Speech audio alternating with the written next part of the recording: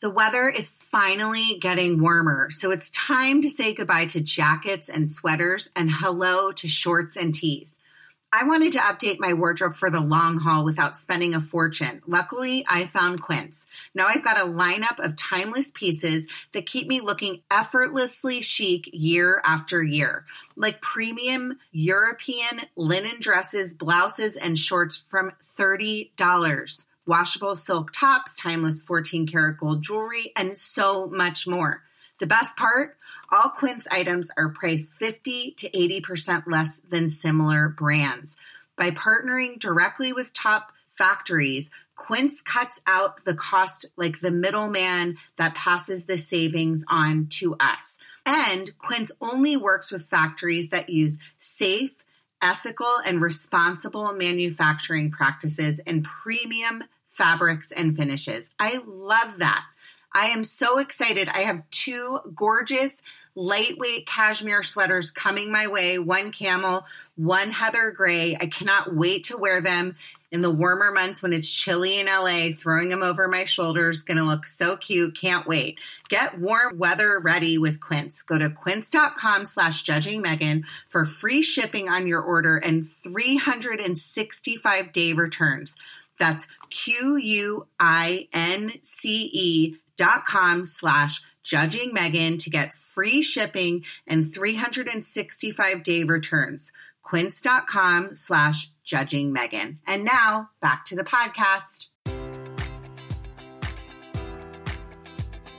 Enjoy all your favorite sports like never before at BetMGM. Sign up using code Buckeye and receive up to $1,500 back in bonus bets if you don't win your first bet. When you register with BetMGM, you'll get instant access to a variety of parlay selection features, live betting options, and the best daily promotions in the business. And with BetMGM at your fingertips, every play and every game matters more than ever. Place your money line, prop, or parlay bets with the king of sportsbooks today. Sign up using code Buckeye and receive up to $1,500 back in bonus bets if you don't win your first bet. BetMGM and GameSense remind you to play responsibly. 21 plus and present in Ohio, subject to eligibility requirements. Rewards are non-withdrawable bonus bets that expire in 7 days. Gambling problem? Call 1-800-GAMBLER in partnership with MGM Northfield Park.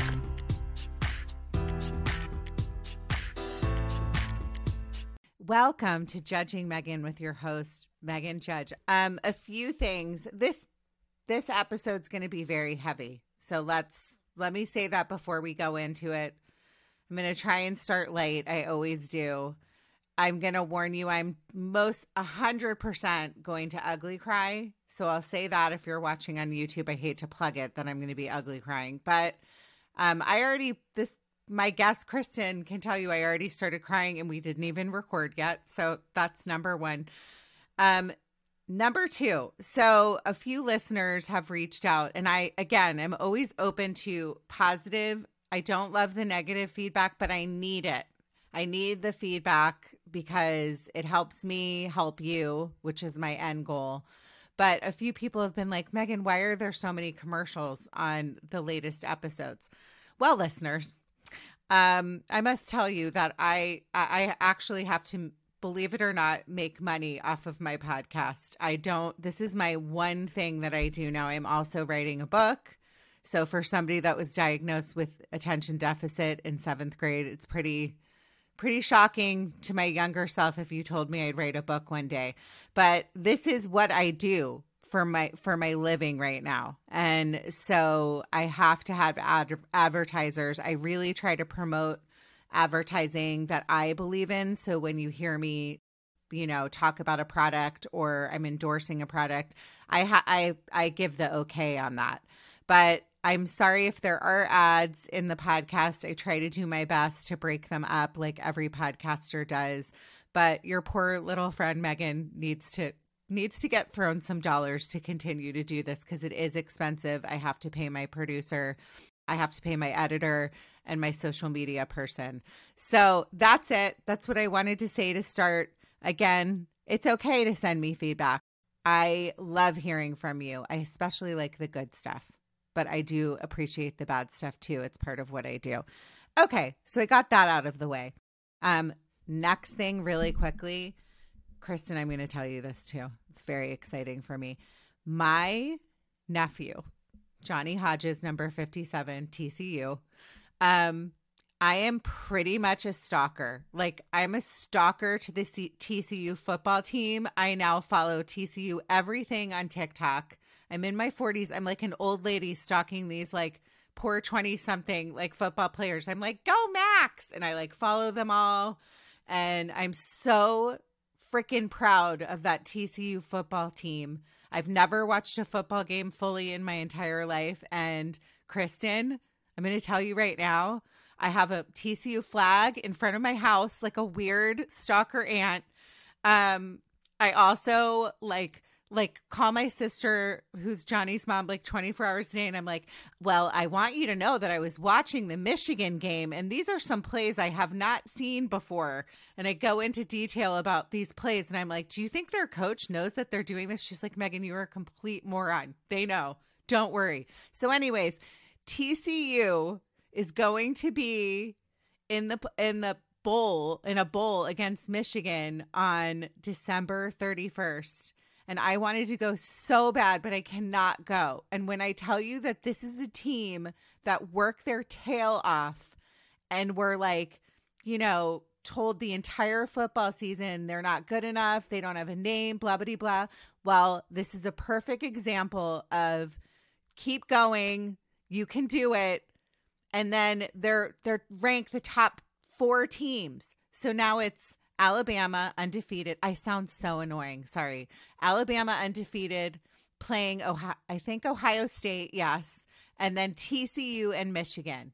And I just have to tell you, I am like praying to baby Jesus every single night. I want all of my listeners to put in special prayers for Johnny Hodges, number 57, and Max Duggan, the quarterback, to win the Heisman Trophy. That's it. Dropping the mic. We've all been put here for a reason, and we all deserve acceptance. Judging Megan with Megan Judge. I'm a trauma survivor from a really young age, and I have been diagnosed with complex PTSD in the past few years. I've been surrounded by death and abuse much of my life. I've been dragged through the mud and have been to the point of not wanting to go on anymore. Through my interviews with other survivors, I've learned that there is a way out.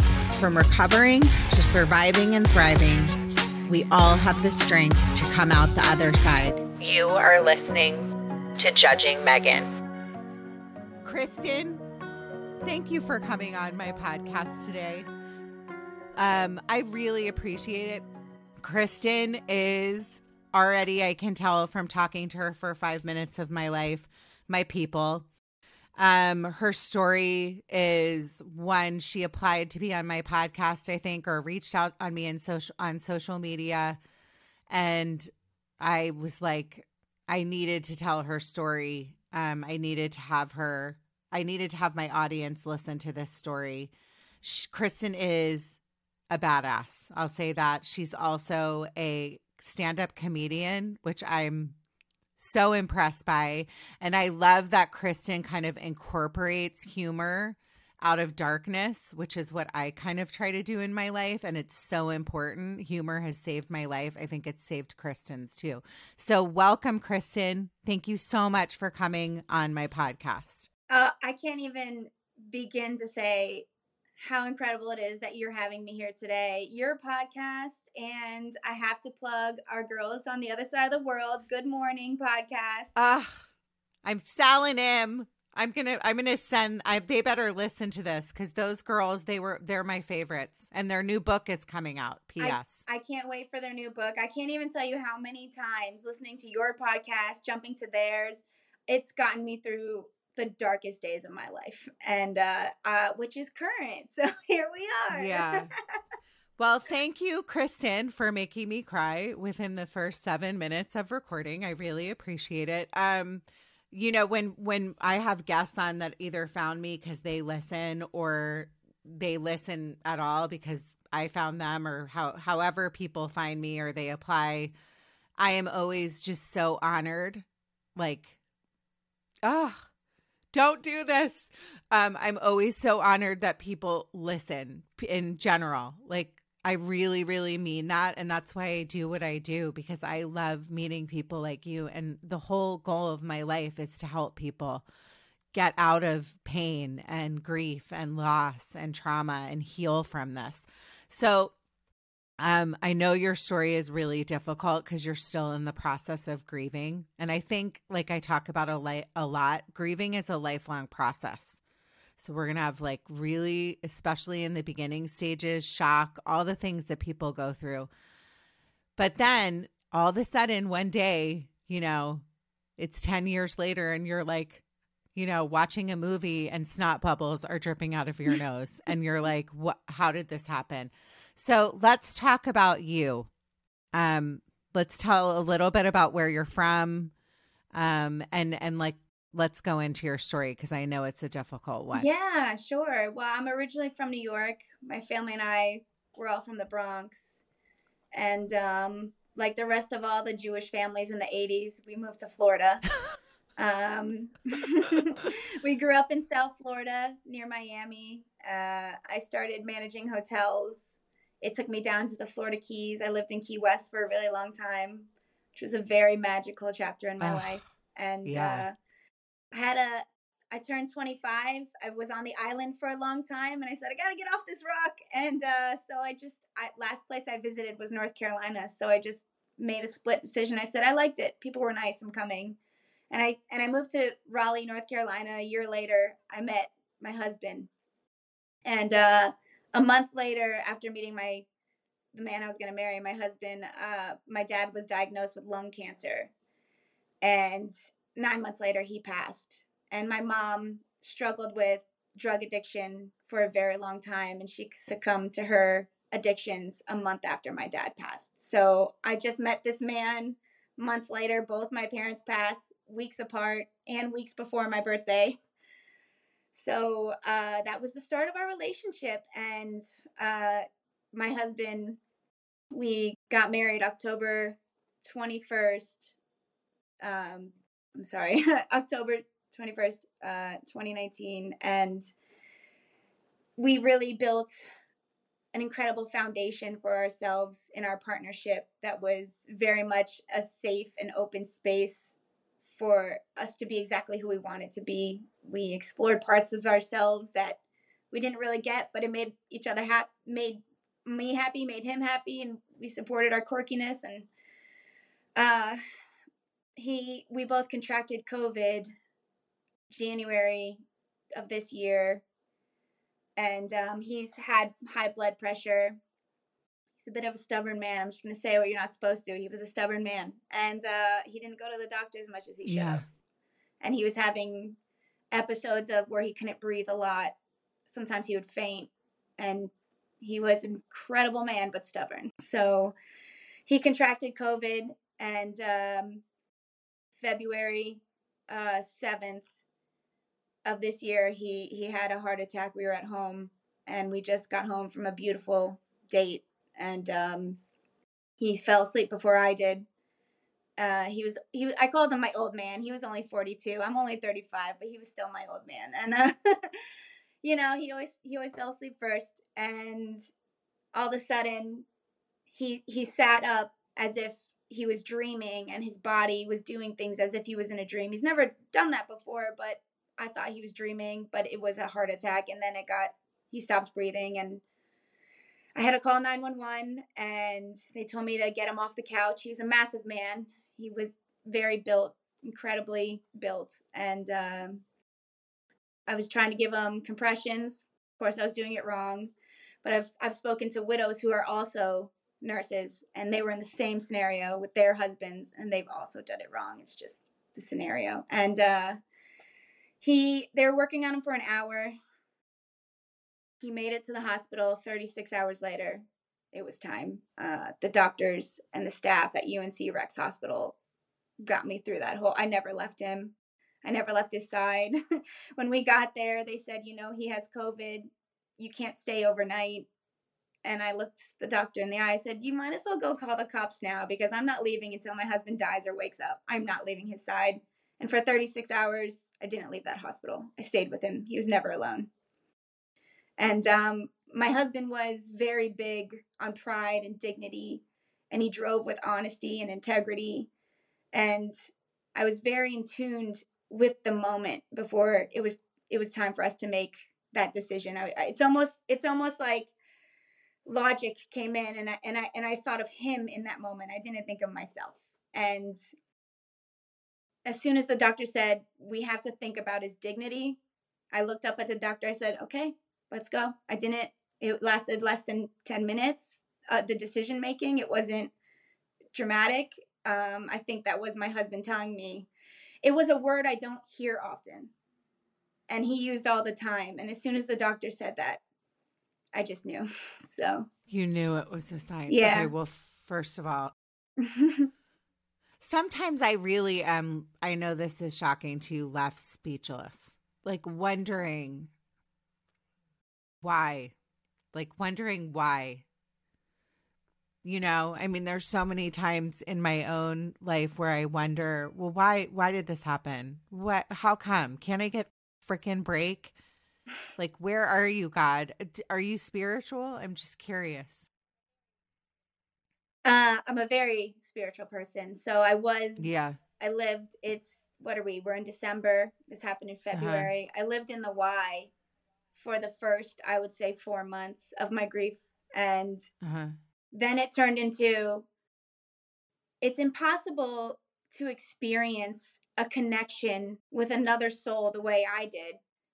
And it stopped. To me, it sounded impossible. I'm like, no, that's not what's happening here. So I then turned why into, he's not here. How else can I communicate with him? And I opened my mind to things I wasn't open to before. And that includes God in a different fashion, not in the way that everyone's probably thinking when I say that word. And spiritually, I've come so far with my grief, and I've done so many things, and I now can feel his energy. I'm starting to feel him around me, and I can tune in with my energy, and I can tune in with his, and I can have a conversation with him, not necessarily hearing him, but I know what he would say. I know what he would tell me. I know how he thinks. And so my whys became, okay, this is what it is, but it's not gone. It's somewhere. I just have to figure it out. It's new. It's new. It's very fresh grief. I mean, and then on top of that, to just go through the trauma of being orphaned. I mean, by both parents, like to be an orphan and lose both your parents so close together. It makes me, I still to this day, sometimes I think, and I don't know if you're like this, sometimes when people go through a lot of loss, there's good things about it, like you can help other people. But sometimes I still go, well, I don't know what to say. I really don't. And I wish more people said that to other people. I don't know what to say. I'm here. I want to listen. I'm here to listen, but not, and I'm not saying there's anybody has ill will or ill intention when they're talking to people when they've gone through loss. But sometimes people just don't know what to say. And sometimes I'm honestly left not knowing what to say, believe it or not, because I'm such a freaking big mouth. But I will tell you, go ahead. I was about to say, I'm sorry to interrupt you. It's interesting that you say that, because a lot of friends and family I've communicated to, but I have them pushed away. I'm not in direct contact with friends and family right now. The people in my life right now, about 90% of them that I'm allowing near me, don't know my husband or didn't know my parents. And these are strangers that are saying the most incredible things to me that have no idea who they were. For example, someone said to me the other day, I told this woman that I met, this lovely couple, and she was about 30, give or take. And she said, I know you're not okay. And that my body relaxed. Mm-hmm. It was just everything. And this young girl that I met the other day, she's 19 years old. And I told her about my husband, and she said, I know he had to have been special to be married to someone like you. These are strangers. But Kristen, don't you think that sometimes, like, I mean, I really believe this, and as I'm getting older and I realize, like, oh, I don't have, like, I'm definitely, if I'm lucky, I'll live to be 100. But a P.S., I don't want to live to be 100 because I don't want to be like pooping in my pants. But and my mom says that to me all the time. She's like, Megan, if I'm ever pooping in my pants, please, like, don't. And I'm like, okay, we're all too vain in my family to be like that. But in all seriousness, I think that we tend to gravitate in grief towards people that almost don't know us too well. Does that sound weird? Or, you know, the gift of being able to listen to a podcast. I was telling somebody the other day, and I might have said this on the podcast already, so if I'm repeating a story, I'm sorry. When I lost my dad when I was 13, I was in a theater camp, and I was like one of the leads in this play that I was doing a theater camp at. And my dad's funeral happened to fall on the day of the performance. So I couldn't be in the performance.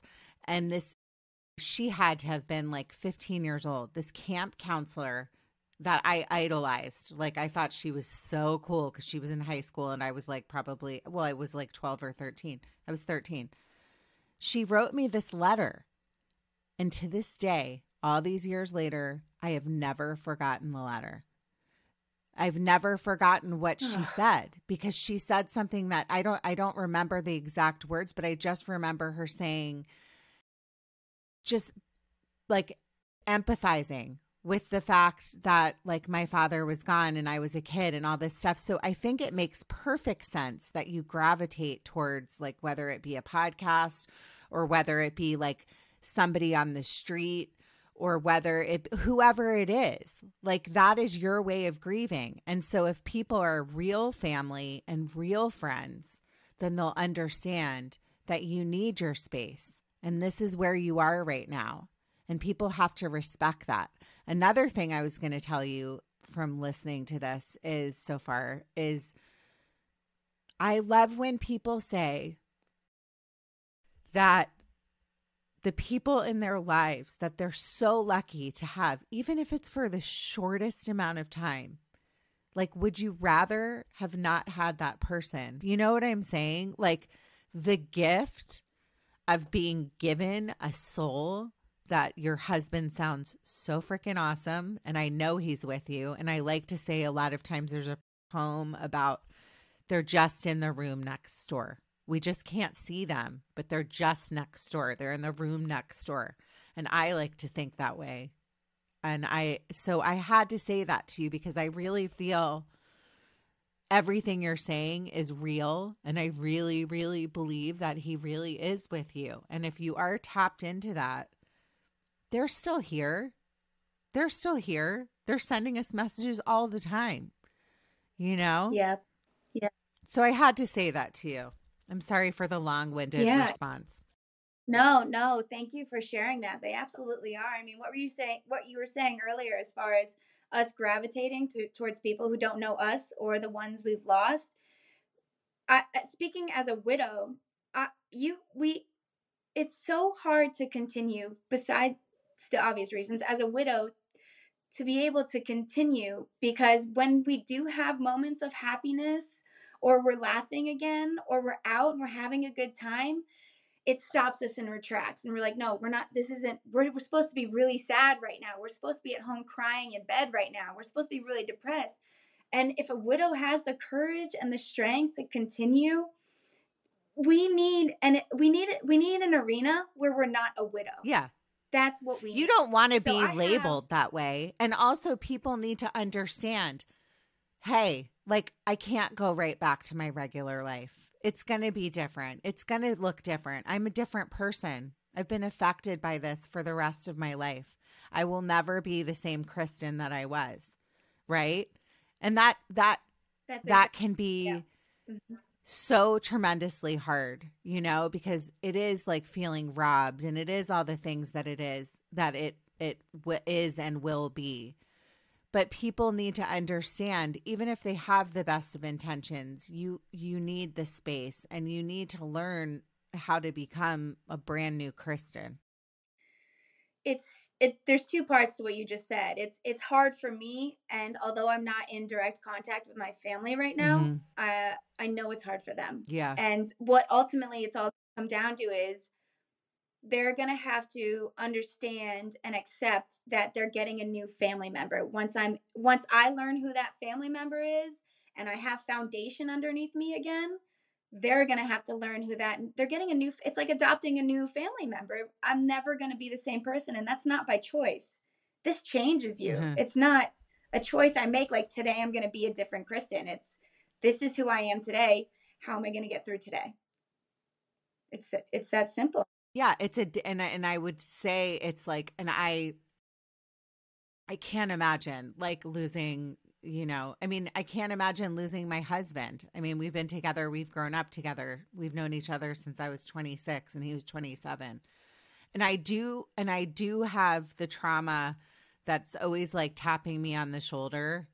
And I'm sure you do too, where it's like, what's next? What's going to happen next? And you're scared. I don't know if you're there, but I try not to live in the space of like, will something happen to my kids? Will this, will that? And try to live it day by day. But because you're so freshly in the period of grieving, it's so important that I love that what you're saying, that you have to remind yourself. And if my listeners are listening, it's okay. Like you can be selfish right now. And if anything, people need to understand, like I deserve to be selfish right now. And just let it rest and let it be. I think a lot of times when people are going through grief, just like you're funny, you're a stand-up comedian. Sometimes you don't want to be funny, right, Kristen? No, not even. Yeah. No. And it's so important. I mean, what you're saying, I'm in the most selfish phase of I've never been so selfish.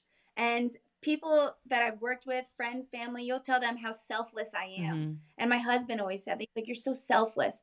But right now, it's so important. It takes so much energy as a widow every day. And I know I lost my parents, you know that, but the widow, it's fresh, I call myself a black widow though. Yeah. You have to have a spin on it. All black, and it's just every day you wake up and you have to first check in with your grief before you can start your day. I mean, I sent communications to my family recently, and one thing I said to them was, it's like a lion lives inside of me. I can't eat until he eats. Once he eats, then I could feed myself, and it takes a lot of energy to be in yourself. So when we say selfish, there's a negative tone to it. I shouldn't even have said selfish. Yeah, I shouldn't have said, because now I'm thinking about what you said. There should be a new word that created for it, because it's not selfish. Self-full maybe. Like, yeah. Imagine I was raised in Florida, so we're going to do some Florida analogies, but imagine like losing your husband and in such an abrupt way. We were just getting started. Yeah. We were just getting started. And it's like, imagine surviving a Category 5 hurricane, and it was so horrific. It took the earth that was underneath the foundation that your house sat on. You can't even rebuild there. It's not possible. There's no more home. So I have to build a home inside myself, and it takes my full self to do that. I don't have space for anyone else's energy besides my own. It's just impossible. And that's okay. So the word the word should just be existing, like moving on, like rebuilding, like back off. I'm rebuilding, whatever it is. But at some point the word will come to me, and I'll probably be driving my car later today and I'll think that. Because that's how my brain works. But let me ask you, like, a little twist on it is with all the political stuff with COVID, which should never have been political to begin with. Like, I mean, people were insane during COVID, and, the aftermath is it's just like all washed away. Was there ever a point where you were like angry because it was about COVID and how political COVID got? Or was it just like, it is what it is and he already had pre-existing conditions? And I was curious about that and how you felt about that. Yeah, I was in the space of angry about COVID for a little bit after. Not a long time at all. And the only reason that is because heart attacks run in my husband's family, and he was having episodes, and he was a stubborn man. I'm just gonna say it. You know, I know he's gone. We passed. It's not all rainbows and butterflies. He was the sexiest human I've ever met in my entire life. He was, oh God, he was just mountain of a man. Everywhere we went, women, oh my gosh, they had no shame. They'll walk, I'll be right on his arm, and women will walk right up to him and be like, so what are you doing later? And I'm just like, at least buy him dinner so I can. You're like, oh, I'm just his wife. No big deal. No, that's it. He was just this mountain of a man, and people were drawn to him. But I knew what I was marrying. He was a biker. We rode bikes. We rode motorcycles all up and down the Florida Keys. We lived on the bike, and I knew I was marrying a reckless animal on a Harley Davidson who was stubborn, but was the most incredible person I've ever met. I knew I wasn't going to have a long time with him, and I married him knowing that. You knew that. You knew that already going in. But I didn't know it I didn't know it was going to be this small amount of time. I thought I would have him until he was at least 60. I really did. And I would even say things like, can you just wait until our daughter, my bonus daughter, is at least 18? Like, can you just stick around till she's 18? Like, I just knew, he knew it too. He would say it all the time. And, you know, when you lose someone, and real quick, I want to say this one thing that you mentioned earlier about, if I knew I would only have 5.5 years with him, I absolutely would have continued, because everything we gave each other, it's so hard to describe our partnership. We treated it like this baby. We nurtured it. We really created a beautiful environment for ourselves. We were friends before we were husband and wife. We really were. We just wanted the best for each other. And I knew he was going to pass young, and I accepted him for everything he was, and I didn't want to corner him. He was doing a lot of healing, a lot of internal work. He went to therapy for me because I started to go through that therapy. And I said, the way marriage is, I'm not an expert, but in my own personal experience, the way I see marriage is breaking apart is when one partner is growing and the other one isn't. That's how they grow apart. 100%. So if we're not, 100%. We don't have to grow the same way, but if we're not growing together, it's not going to work. And that really sunk in with him. And he was doing some beautiful inner work. And, I knew how stubborn he was. I knew he was ill with his heart and he should have gone to the doctor more, but I just didn't want to put him in a cage. He was caged his whole life before he got to me. He couldn't be he didn't have a safe environment to be his true self until me. And it was the same vice versa. So I just didn't want to take that away from him. Shout out to Claritin for supporting this episode and providing us with samples. This time of year is the worst. I feel like I can't do anything and I can't enjoy my dinner because I can't taste my food, and I can't work out because I feel tired and distracted. I can't even feel like I can host this show because my voice sounds like a duck. Luckily for those of us who live with the symptoms of allergies, we can live Claritin Clear with Claritin D. Designed for serious allergy sufferers, Claritin D has 2 powerful ingredients in just one pill that relieve your allergy symptoms and decongest your nose so you can breathe better. I feel like I've been using Claritin D for probably a few months now, and I have really noticed a difference. I can work out. I'm not feeling like my eyes are watering and my nose is all stuffed up. I can speak without feeling like a frog has jumped into my throat. Ready to live life as if you don't have allergies? It's time to live Claritin Clear. Fast and powerful relief is just a quick trip away. Find Claritin D at the pharmacy counter. Ask for Claritin D at your local pharmacy counter. You don't even need a prescription. Go to Claritin.com right now for a discount so you can live Claritin Clear. Use as directed. Enjoy all your favorite sports like never before at BetMGM. Sign up using code Buckeye and receive up to $1,500 back in bonus bets if you don't win your first bet. When you register with BetMGM, you'll get instant access to a variety of parlay selection features, live betting options, and the best daily promotions in the business. And with BetMGM at your fingertips, every play and every game matters more than ever. Place your money line, prop, or parlay bets with the king of sportsbooks today. Sign up using code Buckeye and receive up to $1,500 back in bonus bets if you don't win your first bet. BetMGM and GameSense remind you to play responsibly. 21 plus and present in Ohio, subject to eligibility requirements. Rewards are non-withdrawable bonus bets that expire in 7 days. Gambling problem? Call 1-800-GAMBLER in partnership with MGM Northfield Park.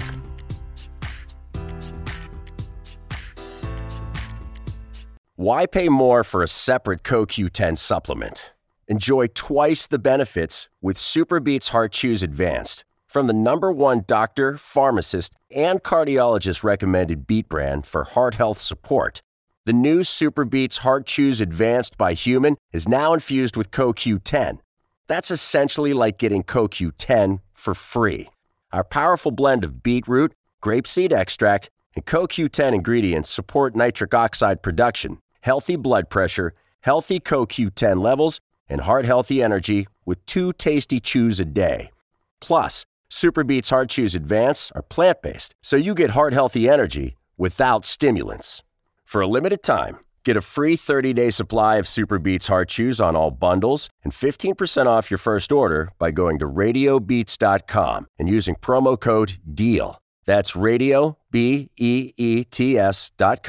code DEAL. Do you think sometimes what you just said is so interesting that we know? Because it sounds like you knew he wasn't meant for this world. Like, does that make sense? Like, you almost knew he was on borrowed time. I feel like that. I feel like I knew that. I knew that about my best friend, Julie, who I talk about a lot. Somewhere in the back of my mind, I knew she was not of this world. I knew she was too good. And I think sometimes people think, oh, I'm like making her out to be the saint. If you knew Julie, she really honestly was. And I have a lot of people that can vouch for that. Do you think that? I think he was meant for this world. I think his purpose in this world was he was sent to me, and he was sent here to create his daughter, she's 11. What she lacks in age, she makes up. She's the most beautiful young woman I've ever met, and I fell in love with her as soon as I met her. And he didn't want to live that long. He wanted to live longer than he did. I know that. He wanted to stay longer. It wasn't his time, but he didn't want to be an old man. He wanted to ride motorcycles going 120 miles down the road, and he wanted to just live. And I knew he wasn't going to be here a long time because of the way he lived. He was this wild animal, and it was so awesome to be around. It was like the coolest kid in high school, just doing all this crazy stuff. And he just lived. He absolutely lived. And, his passing is the most devastating thing that's ever happened in my life, but he lived, and I got to help him live. I mean, what a gift. Yeah. What a gift to receive. It's what incredible. A gift to give. Yeah. So, how long were you together again? We met total July 29th, 2016. And a month later, he said, I love you, which I was very shocked. And then a month later, we moved in, and we were together to the hip. And he proposed to me a year in, which I said no. I knew I was going to marry him, but I wasn't ready for marriage. I was like, I'm only 31. I'm a child still, like it just felt like such a big thing to me. And then as we went on in our relationship, I knew I was ready to be married. So I said, how am I going to tell him that, I want him to propose? I'm ready. So it was his 40th birthday, and I booked him a surprise trip to Vegas. And I knew once I told him, because I can't keep secrets when it comes to surprise gifts, I always tell the person. He was gonna, I'm like that yeah. too. P.S. I can't. I'm I'm really like, I bad got you about something that. really cool. I just got to give it to you now. I just got to give it to you now. But Yeah. I told him, we were standing in the kitchen. I was like, we're going to Vegas for your birthday. He goes, all right, did you pick out a wedding ring? Like, it was just not even a question. He knew, and we didn't tell anyone. We eloped, and it was the most perfect experience. It was just us. No one else was there. It was this whole beautiful, significant moment between two people that no one else knew about. And it was everything. It was the wedding we both wanted, and it was just so natural the way we put things together. We were like, let's just do it here, and let's do it in front of the fountains outside, middle of random strangers, and let's go. Like, there was no like, but I want this, and I'd rather. It was just so just us, and it was incredible. It really was. It's like the most amazing love story. It kind of reminds me of and being a widow so young, like with so many dreams and hopes ahead of you. My mom was widowed at older than you, but yeah, still young, left with 4 kids to raise and had already lost a child. So, you think about people sometimes and wonder, well, like, why? Like with you, like, why did I lose my parents? And then here I am, but he was brought in to help heal my heart to this day. And my mom remarried, like a complete nightmare. But anyway, she still talks about my dad, like, like I can't wait to be reunited. Yeah. And my parents were like the kind of parents, like, sounds like how you were, where they would like dance in the kitchen. They were just so happy, rarely fought. But I'm wondering what it's like to have the label of widow. What is that like for you? It's getting easier to have. Okay. It's the besides the obvious, what's difficult about it is the way people look at you. So it's just like what you said, it's very unique for someone to be my age and to be a widow. And a month or 2 months after he passed away, I went on an app where you can meet up, and I found a widow group. So I've been a part of a widow group this whole year, and they're all 65 and older, and they're my closest friends. Love we it. just had our holiday party. Mhm. It was great. Some of my like dearest friends are like, I hate saying elderly, but older, and they're awesome. I did a spiritual retreat and made amazing friends with women that are over 60. Yeah. Yeah. So they've made it easier, but at my age, it's a really good question. You feel like no matter what you wear and no matter how you put yourself together, it's on your forehead. There's just even if you're having a light grief day, it's on your forehead, because it's not like I got divorced. It's not like things didn't work out, someone cheated. It's this person that is soul connected to me is now gone. It's just in a blink of an eye. So now it's a kind of like wearing an armor, but not in a protective way. You know what I mean? It's just, no matter what I put on, it's there. So I have to swim with it and not against it, because it's who I am. And even if I remarry, I'm still going to be a widow. I just remarried, so I've learned to put it on and to be comfortable. It's kind of like putting on new clothes. They're kind of, all right, it's a new shirt. You got to like kind of, make it fit right. I learned how to make things fit instead of take it off and not try to wear it, if that makes sense. No, I love that you said that, because it is being young like you are and just having, I think it's people don't really understand it. I have had a man on that I adored, and he wrote a book, and he lost his wife pretty young, and then he ended up getting remarried. But he's like, I've never forgotten like my true love, my first love. And then his new wife, he met the person that can understand that they may always be kind of living in a shadow of that other person that will still always be there. And that's really important. Like, if you ever decide that you are ready, do want to meet somebody again, you're still like in the very early process. But just coming from also like being a child like that lost a parent really young. Knowing my mom and being able to forgive my mom because she met somebody that was like pretty much the worst of all time, but she was just like had a bad picker and was probably just beside herself losing my dad. But just knowing that that person has to know that the new person always has to know that that soul is still there. So it's almost like when you are, when and if there's always going to be that other piece of it. And my guest that came on and talked about that, I thought that was really remarkable that the person that he married is open to that. And it's really important, to, if you ever decide to go that route. But I understand everything's so fresh, so it's like taking it day by day, step by step. And just like living it with it right now. Right. Yeah.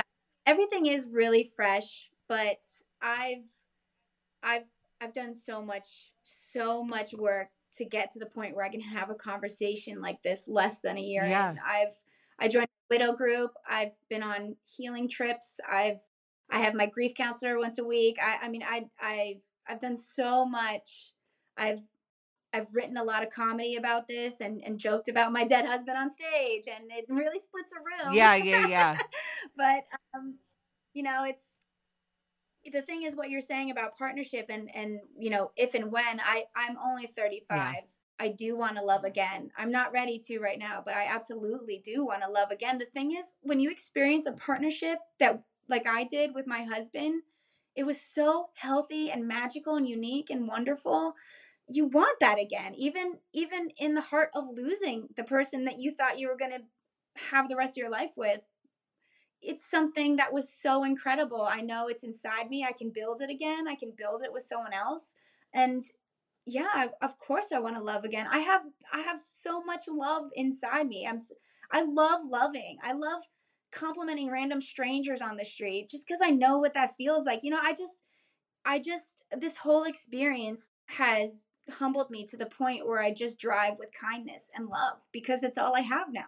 That's all I have. All the love I can't give to him, I'm giving to myself and others doing this podcast. This is the love I would give to him. I'm giving it to whoever this is helping, wherever they are. You are helping people. Kristen, you're a freaking badass. I need to tell you that. Because seriously, like, I know that there's so many people that there's all kinds of books and manuals and podcasts and whatever it is on the grieving process. But then there's also like the reality that everybody grieves in different ways, right? So I'm not going to grieve the same way that you're going to grieve, and the girl next down the street's not going to grieve the same way that we do.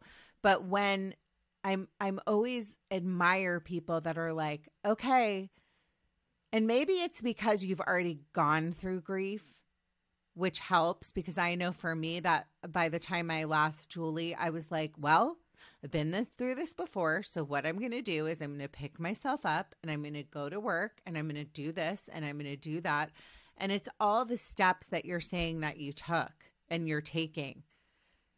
But it's because you have already been through it in a lot of ways. So if there's somebody listening right now and they're still, a month out or 3 months out or 6 months out and they can't get out of bed, or they can't seem to like look in a mirror and get themselves ready to leave their house, that's okay too. Like everybody's grief is going to look different and nobody needs to rush it. It's okay. Right? Yeah. I lived, the person you're seeing right now and listening to, this is months and months in and a lot of work, but I lived exactly what you're saying. I lived there for the first 4 or 5 months, even 6 months. Recently, I just got out of that. And I still have those days where I get stuck in that where I can't get out of bed. Those days still happen frequently. It's just not every day. And the days that it happens, the days where it's just so consuming as a widow, you're like, you can't even look at the walls that you shared with him. You can't even look at the bed that you shared with him. None of it. I just start my routines. I remember what I've put in place. So I remember what makes me feel good as a woman. So as a woman, even when he was here, I enjoy washing my face. I enjoy putting on my lotion. So I would get up and I would say, just go brush your teeth. Just go brush your teeth and see how that feels. Just put on some clean underwear, damn it. Just put on some deodorant. Just see how that feels. Just do one step at a time. Like, for example, right now, I go to the gym and there's people at the gym who I've made friends with, and they ask me, like, I can't believe you come here every day. My mom's a widow. She still can't get out of bed. She's 3 years in. After correcting them, because you shouldn't compare grief, Yeah. I say, I'm here crying half the time. I will cry in the middle of a grocery store. I will cry in the middle of a street. I don't care that it bothers you. That's not my problem. That's literally your problem. I swim with the grief waves. I swim with the grief, but that didn't happen overnight. I learned it's not going to last forever. It is a wave. And if you swim against it, you're going to drown in it. You just have to ride the waves. Some waves are 2 days. Some waves are 3 hours. Some waves are 10 minutes. But each wave that I was in, the way I got out of it is I just kept going with it, and I allowed it. I gave it what it needed. It just needed to exist. It needed validation. And then I just did little things like just go eat an apple. Just go get a glass of water. Just put your shoes on. Like, going to the gym is still hard for me every day, but I go. And those times when I don't want to go, I just can't go. And I say, just put on one sock. It starts with one sock. So I break it down. I do. I'm like, you can do this. You see 20 steps. It's not possible. But if you see one step, what's the first step in front of you? Just take it. I love that you're saying that. You know, when I talk about Julie a lot, because that, out of all my losses, I mean, I say all the time, I believe women and men, like lovers, husbands, whatever it be, can be soulmates. But I also believe people come into your lives, and Julie was a soulmate of mine. She was my very best friend. I cried when you told the story about how you guys met. I was like, well, she was sent to you. She was sent to me, and it sounds like very similar to your husband. Can you tell me his name, by the way? His name is Michael Cushman, but nobody knows him by Mike. We all call him Cush. Oh my God, I love that. It's funny because and all the men in his family are called Cush. So we'll go to like the barbecues and everyone's like Cush, and you know which men they're talking to. It's the funniest thing. But even when we first started dating, I was like, what's your first name again? Because everyone called him Cush. So. I love that. And that's such a perfect name. I love it because I can picture him. I can picture him. I don't know. I just love hearing that. But yeah, like I remember, like, and I think I've talked about this before in the podcast, but when it first happened, when she first was in the hospital in the coma, and I like I went to church and I was like, please, this can't happen. You cannot take her from me. Like, you cannot. Yeah. Like, kind of like negotiating with God, where there's really no such thing. You know, I mean, life is life. Bad things are going to happen. They happen every day to different people. We don't even know the stories of what people go through in life. That's part of why I do what I do, because I want to normalize the people go through things and talk about it. But I would talk to her like a complete psychopath, like driving my car. Like I would have a conversation with a person that I couldn't see in the car. And that was my way of dealing with it. You know, like, guess what? This is what I'm doing today. And even when I went through my worst time, that was even worse than losing Julie, where I went through that horrible friend breakup. And those women were so incredibly awful to me. And I remember not wanting to live and go on a few years ago. I would go on these long walks, and I talk about it a lot. And butterflies. I always talk to butterflies. They're my sign. Yes. So do you have a sign? I always ask this. I need to know if you have a sign that he's with you. So I have multiple signs. Anytime I hear the Temptations, that's a sign from my father. My father, we grew up with music. My house was filled with music from the 50s, 60s, 70s, 80s, 90s. There was nothing but music all the time. But the 60s, that's like where my dad, he was born in the 50s. So every time I hear the Temptations, which is not frequent, you don't really hear them these days, I'm like, that's my dad. And then from my mom, butterflies all day. My mom is the butterflies 100%. And even my sister-in-law knew it. At my mom's funeral, my sister-in-law, she shared with me after the funeral, months after, she goes, I saw this butterfly and it was kind of hanging around us and I could feel it was your mom. And like, it's just multiple people and the butterflies and my mom. But my husband gives me the most direct signs. I yell at him. I'm like, now you're just peacocking. Like, I ask him for signs, and they slap me in the face. After he passed, a couple months he passed, I moved out of the house right away. I was just transient for a couple months. Then I found an apartment. So he's never been in this apartment. I've been in this apartment for 7 months. Through my grief, I like things to be in their place. It soothes me. So I've cleaned this apartment top to bottom, OCD a million times since I've been here. 2 months ago, I found one of his beard hairs sitting right on my sink in my bathroom, which is impossible. The brushes are new. I've wiped everything. All his stuff is in storage. It's impossible. And I went to a medium a week after, and I said to my grief counselor, I said, if the medium says something about that beard hair, then like he put that there. Like that was a sign, because I asked for a sign from him, and then I found that beard hair, and it was, his beard hair is long, coarse. I know his beard hair. And I went to a medium 5 minutes in. She goes, did you find something of his on your bathroom sink recently? No. Yeah, 5 minutes in. And there's no way she would have known. No, that. There's no way. I mean, that's, yeah. That there's no way. That's so, how you know they're there. Yeah. Yeah. Every time I pass a motorcycle, which you're like, oh, well, they're all over the road. I always see motorcycles when I'm doubting myself or when I feel like I can't continue. That's when I see them the most. And that's him. He put me on this road down the street from my house because I'm at my lowest point and I don't know how to move forward for the next 5 minutes. Then I see a motorcycle, and that's him. That was our heaven.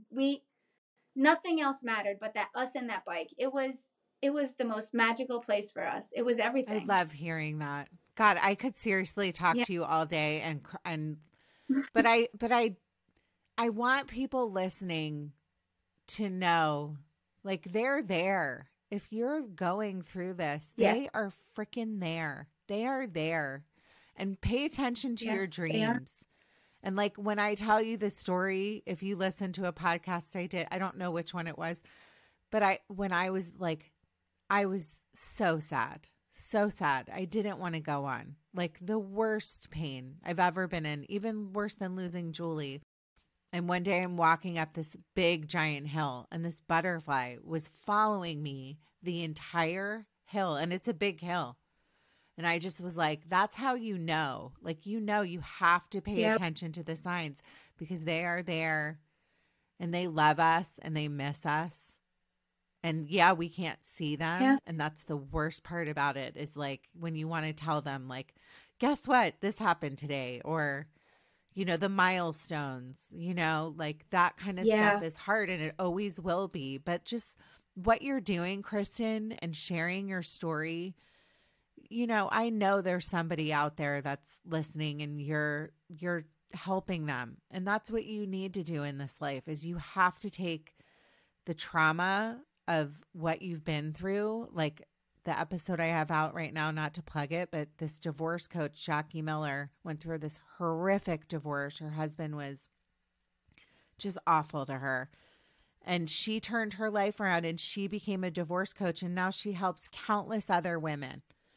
So your story, and you getting up and you doing stand-up, especially, like, you don't know, like, who's going to be in that audience that's going to be like, you changed my life. You don't know that you're going to be that counselor, that camp counselor to somebody someday. Like I had my camp. Yeah. I wish I could find that girl. I'll never forget her. So in closing, I want to know if you could say something to somebody that just lost somebody, for example, another widow, like say somebody was newly widowed. Is there any like advice you would give? Yes. Please don't be fooled by how I sound and look right now. I'm devastated. I'm beyond devastated. And every day is a day that as a widow, you have to wake up and find the reason to continue, not even being suicidal, it's not even a suicidal. It's just, how can I move forward? So to a fresh widow, oh God, the first few months are so brutal. It's just so much hurt. Just the first few months in, I would say, just really try to be kind to yourself. I know that sucks to hear because it's such a small thing to say, but I was so brutal to myself in the beginning, especially the first 3 months. And I put myself through a lot of hurt. I said horrible things to myself, like you're an idiot for not saying I'm going to divorce you if you don't go to the doctor, for not forcing him to do things that he didn't want to do. I was so hurtful to myself that I think if I was better to myself, it would have been easier in the beginning. I love that. I would just say you have to be gentle to yourself when the walls are closing in on you. And I know what they're going through. I close my eyes and I think of a new widow and I know exactly what they're going through. The walls are caving. The walls have caved in. It's like, you just gotta take it 1 minute at a time sometimes. You just gotta be so gentle with yourself. Just in those moments, just breathe and try to be so gentle to yourself. It's all I can say. I love what you said about the honesty of what you look like, and like, don't be fooled.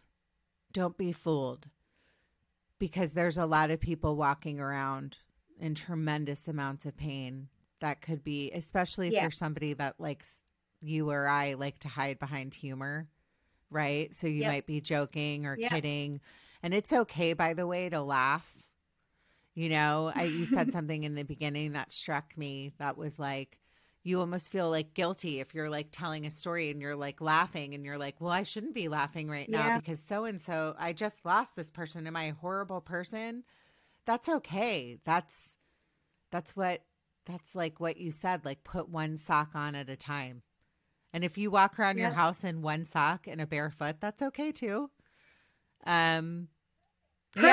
It's perfect. It's perfectly imperfect. And at some point in my life, or in the day today, I'm going to come up with a new word besides selfish, because I hate that I use selfish in the beginning of the podcast.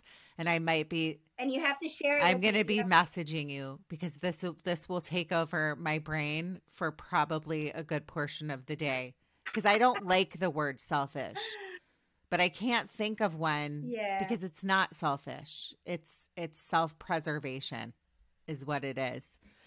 Yeah. Okay.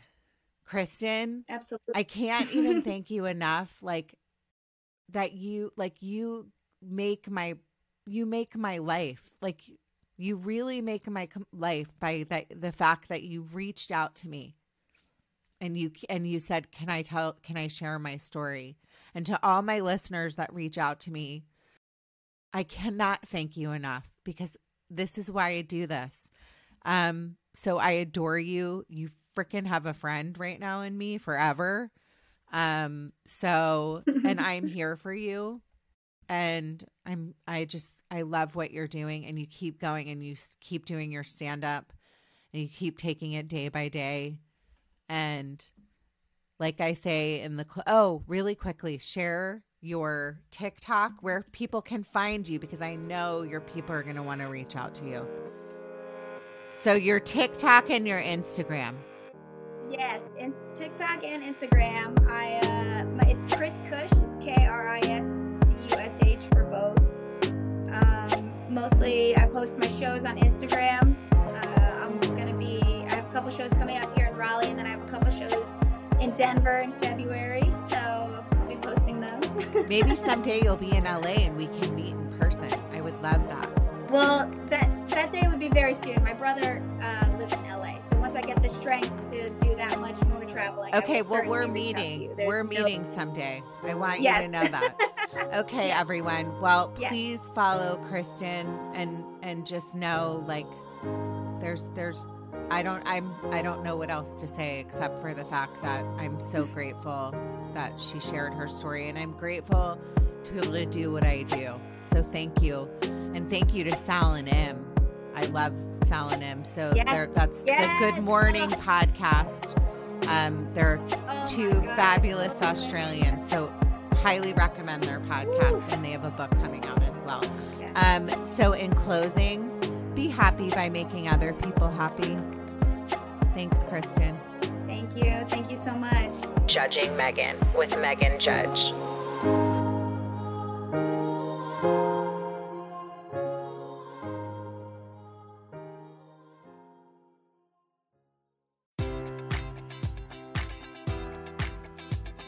Enjoy all your favorite sports like never before at BetMGM. Sign up using code Buckeye and receive up to $1,500 back in bonus bets if you don't win your first bet. When you register with BetMGM, you'll get instant access to a variety of parlay selection features, live betting options, and the best daily promotions in the business. And with BetMGM at your fingertips, every play and every game matters more than ever. Place your money line, prop, or parlay bets with the king of sportsbooks today. Sign up using code Buckeye and receive up to $1,500 back in bonus bets if you don't win your first bet. BetMGM and GameSense remind you to play responsibly. 21 plus and present in Ohio, subject to eligibility requirements. Rewards are non-withdrawable bonus bets that expire in 7 days. Gambling problem? Call 1-800-GAMBLER. In partnership with MGM Northfield Park.